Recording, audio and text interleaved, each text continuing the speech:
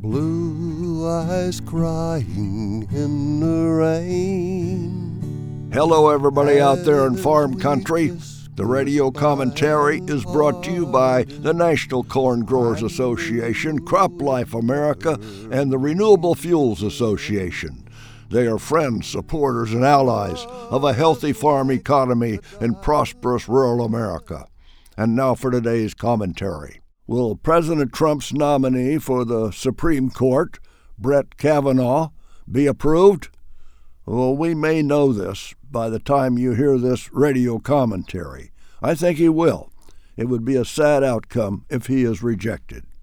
Another subject, recent meetings between presidents of North Korea and South Korea and a future meeting scheduled with President Trump and Kim Jong-un are reason for hope. A denuclearized Korean peninsula is the objective, and we should not give up.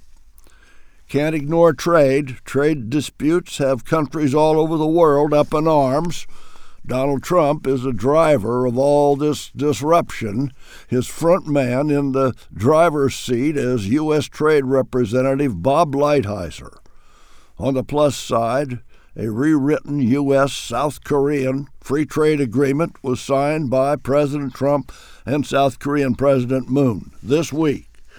USDA Secretary Sonny Perdue said this, I quote, "I am optimistic that the dominoes will continue to fall. Chorus, then a new NAFTA and new agreements with the European Union, Japan, and China." End of quote. I would add that I am optimistic, and the sooner the better.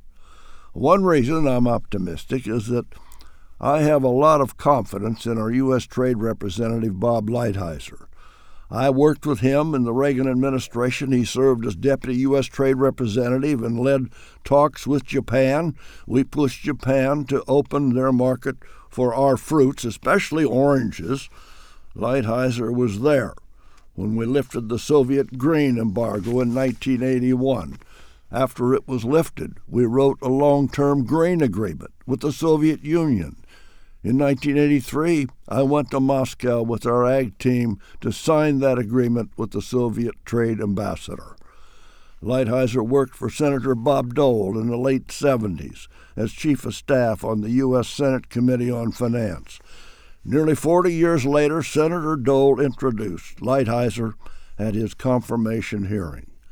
Bill Brock, who served as President Reagan's U.S. Trade Representative, says, I quote, "Bob Lighthizer is enormously talented," end of quote.